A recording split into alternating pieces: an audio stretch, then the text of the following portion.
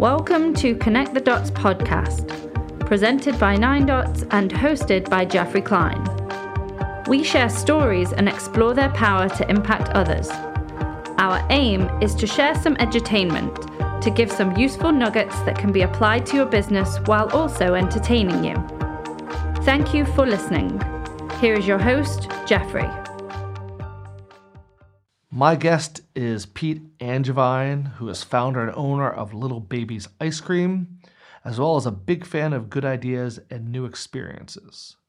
He is a savvy collaborator and a sensitive listener, and is known to remark on the loudness of such things as melting ice cubes, distant air traffic, and most recently, burning candles.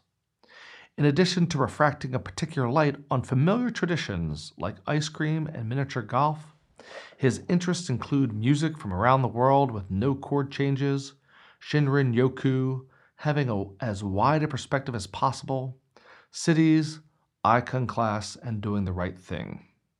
He likes to stay busy, but not too busy, and like everyone else is searching for inner transcendence in this wild world we live in. Welcome, Pete.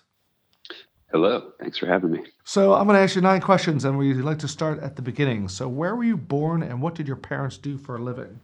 I was born in Livingston, New Jersey, and my mother worked at the Newark Museum, and my father worked at a bank in Newark. Now, growing up, did you have certain people in your family that were particularly good at telling stories, and if so, what made them so good? I was thinking about this, and the person that came to mind was not a family member, but was a music teacher a little bit later in life, named Carl Bradley. And I found that he always was able to tell stories that kind of put context around, a lot of different musics that were really meaningful to me as a young person. And so having those stories kind of helped me understand the how, the what, the why, the when of when certain music was made was just really impactful and memorable to me. Very cool. And can you think of an element that he used or that in general you think is good and important to tell a good story? An element? Certainly a compelling person or idea as like the basic subject of a story, I think is critical. Otherwise, the story itself is not really interesting or so character worthwhile. Being, character. There you are. Yeah. That would be the term. So you need to have an atypical character that's going to be appealing to people. Mm-hmm. Something different. Something different, like being able to remark on the loudness of such things as melting ice cubes, distant air traffic, or burning candles. Sure. Now, do you think it's important in business to be able to tell compelling stories? Yeah, I do. In a somewhat different way, but I think that is a fundamental component of branding and marketing. And a lot of businesses, that's really primarily what they're doing, is they're telling a story and selling that story. So yes, absolutely.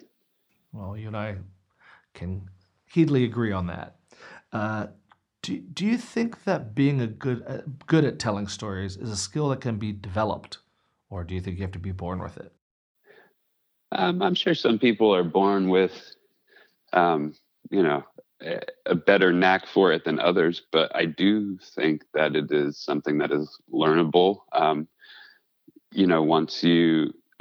Over time, if you are an appreciator of good stories, you start to recognize like what are the components of a story that make it interesting or give it a hook, right? And so you can pick up on the structure or what is essential information and what is extraneous information, and how to deliver stories in the most impactful way. So yeah, I think there is a lot that can be picked up or developed over time. Can you name a brand? You mentioned that some brands, it's very important, obviously, for them to tell their stories, and that's how they market themselves. Can you name a brand that you think tells effective stories, and why do you think they're effective? Sure. I was thinking about this as well, and I don't want to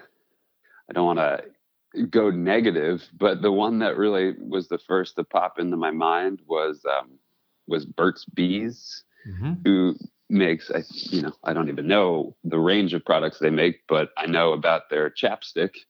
Yes, it's a favorite in my house. Yeah. And so their whole brand and story is surrounded, is about, I guess, this old, kind of New Englander farmer guy named Bert, who, supposedly makes all these natural products by hand with, his home raised honey from his bee collection. And it's all, very bespoke and natural, and just so, when in reality, that is, a pretty gigantic corporation that is probably owned by some other even more gigantic corporation. And but they've created a good character. Then is that what's made it effective? Exactly. Yes. So their story is extremely salient and catchy and effective. But I wonder how true it is. Yeah, well, we talked this with other guests about authenticity being super important in the stories that one tells. And so brands in particular, whether or not there is a Bert or there is, truth in that is something that I think, do we question it?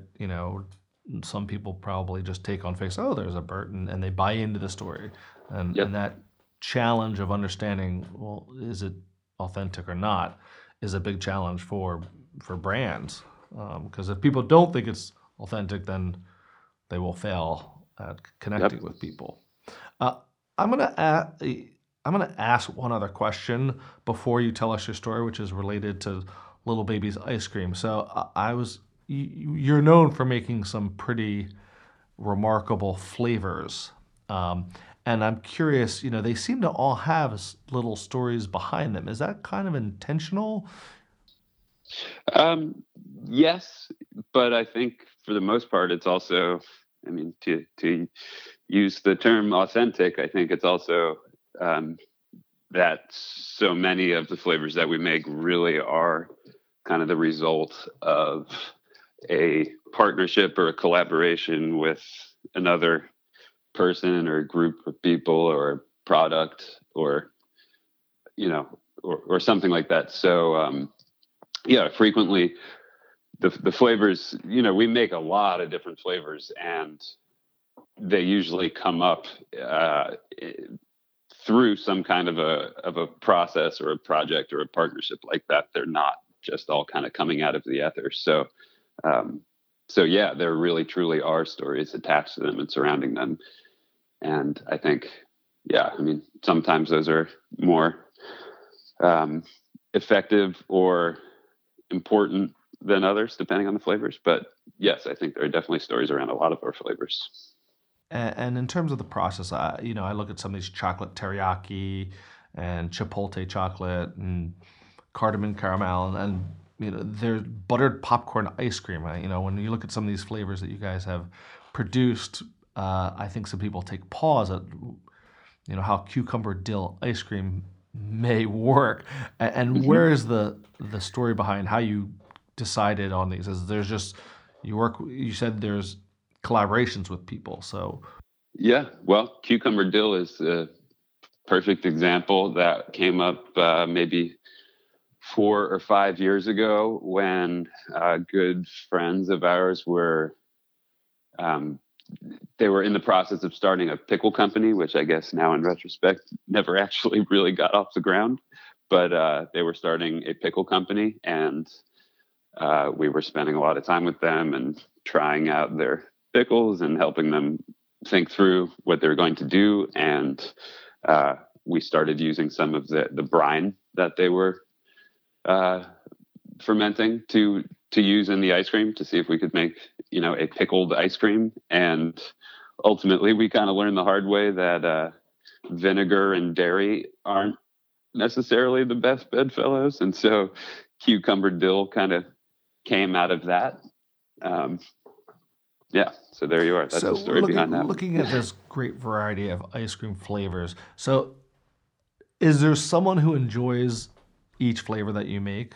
So would it not make it through the cut if there wasn't someone who says, yeah, I think that ramen noodle ice cream tastes pretty good? By and large, yes. It sounds like you're on our website looking at our flavor archive, which is really I most certainly am. My memory's not good enough to remember tomato soup and grilled cheese ice cream. Right. So that is one. This is what I was going to say. That is really a gigantic collection of pretty much every flavor we have ever made since 2011. A good portion of those really were made as a one-off for either an event or kind of a special request, or some kind of a specific reason, and wasn't really returned to. Tomato and grilled cheese, there actually were tomato soup and grilled cheese. There were a handful of folks that really loved that, but we made that one small batch of that probably in 2013 for a community supported ice cream subscription service that we were running at the time. And it kind of came and went in a flash, and that's okay. It was something that we tried, and I think for us it was very much a learning process about like how do we turn anything and everything into ice cream. I think it contributed to our brand story to kind of demonstrate that we can and will try anything. I was gonna ask, is there anything you wouldn't try? Probably. I mean, no. So long as it's like food safe and not impractically expensive or something like that. I think we've definitely learned a lot over the years about like how far is too far to push it. So do you have an example of any flavors that didn't ever make it, where someone said, oh, I want to make this flavor, and you're like, no? I mean, the one that always sticks in my head when that question comes up is when we were really very first getting started. This is probably 2011. We did try to make a single batch of a flavor with champagne and Lucky Charms, and it was repulsive. And we immediately decided to never make it again. Champagne. I think my son, who's a huge fan of Lucky Charms, if you had just not had the champagne part and just had Lucky Charms, then that sounds like something he could get behind. Right. But that's not uniquely Babesian, as I like to call Babesian, I like that. And so do the ideas for your flavors, are you always thinking about what's the next flavor, or do they just organically arise because someone says, oh, can you make this, or have you tried this? I think it's a little bit of both. I think kind of innovation and newness is part of what we do, and it's part of what people look to us for, and part of the reason that some of our kind of longtime super fans keep coming back. But it's we also have a lot of more mundane, kind of like typical business operational things that we have to focus on these days as we grow. And so there's, a little bit less of an emphasis on coming up with 8 new flavors every single month, right? But we absolutely do reserve space for other folks to come to us with ideas or suggestions or requests or commissions, as it were. And have you ever offered traditional flavors, vanilla, chocolate, strawberry? Has that ever been on the Little Baby's ice cream menu? No, they haven't. We have, our version, our close corollaries, our take on those. So for instance, we have a chocolate salt malt, which is kind of a blockbuster for us. And it's our version of a really straightforward simple chocolate flavor. And our version of a classic vanilla bean is a vanilla cardamom cream. So always give that they little are, baby's twist. Yeah, exactly. Right. They're familiar, they're approachable, they are mostly recognizable, but there's just something a little bit different about it that makes it unique. And that seems to be a good way to describe Little Baby's Ice Cream as a brand. Thank you. I would like to think so. Right. So I've asked my questions. I'm not going to ask you to kind of tell us a story when you connected the dots, and I'm hoping to hear the story of how this all came to be. Sure. I can just tell it from my personal perspective, because for me, it was really about connecting a couple different dots of things, of different kind of areas that I was interested in, that all kind of weave together to eventually result in an ice cream company, which, to be sure, was not something that I really saw coming in my life. So I spent the majority of my life playing music, as did my two partners when we founded. That was really my entire professional experience. That's most people I knew. That was my academic experience. My social life was all around music. And then at a certain point, I decided that that's not what I wanted to do anymore, and I was ready to put my kind of creativity and imagination to a different use. And around that same time, I was becoming more interested in kind of food systems and the local food movement. And, just, I think it was a broader part of kind of culture at that time, was taking a closer look at, like, where does our food come from? How does it make us feel? Like, how is it produced, et cetera? So that was something that I was interested in and cared a lot about. I was also interested in, not just for myself, but the general idea of, if everybody I knew was a musician or in a band or something, I had really grown pretty tired of that. It's like, how do we put all this creative energy and all these, like, fresh ideas into something other than a bunch of scungy dudes on stage with guitars? And then another part of it, for me anyway, was I had become really kind of fascinated by this one particular European art movement of, I guess, the 50s and 60s, called the Situationists. And they always talked about something they called the Society of the Spectacle, and about how art and life should be merged and should not be separated, and the artist should be kind of a provocateur that disrupts the everyday for people. And so the way that kind of weaved together for me was that, I guess it ended up in a funny way, which was having a custom built ice cream tricycle pop up at all kinds of places, like at the end of punk shows in the middle of the night, or a block party in the middle of a neighborhood, or an arts festival somewhere, selling strange flavored ice creams with hot sauce in it. Right? It was this just, like, totally surprising, disruptive, unusual, like, what is going on over there? Kind of thing that would catch people off guard. But at the end of the day, what we were dishing out was frozen milk and sugar, right? It was ice cream, which is this pretty universal thing that most people have some kind of fondness for, or memory of, or connection to. And so it's something that traditionally brings people together, and it makes people happy. And so to me, that made it seem like an ideal opportunity to subvert expectations and deliver a new experience to people. So I don't know if that makes any sense, but that's the way small batch ice cream kind of came into my life.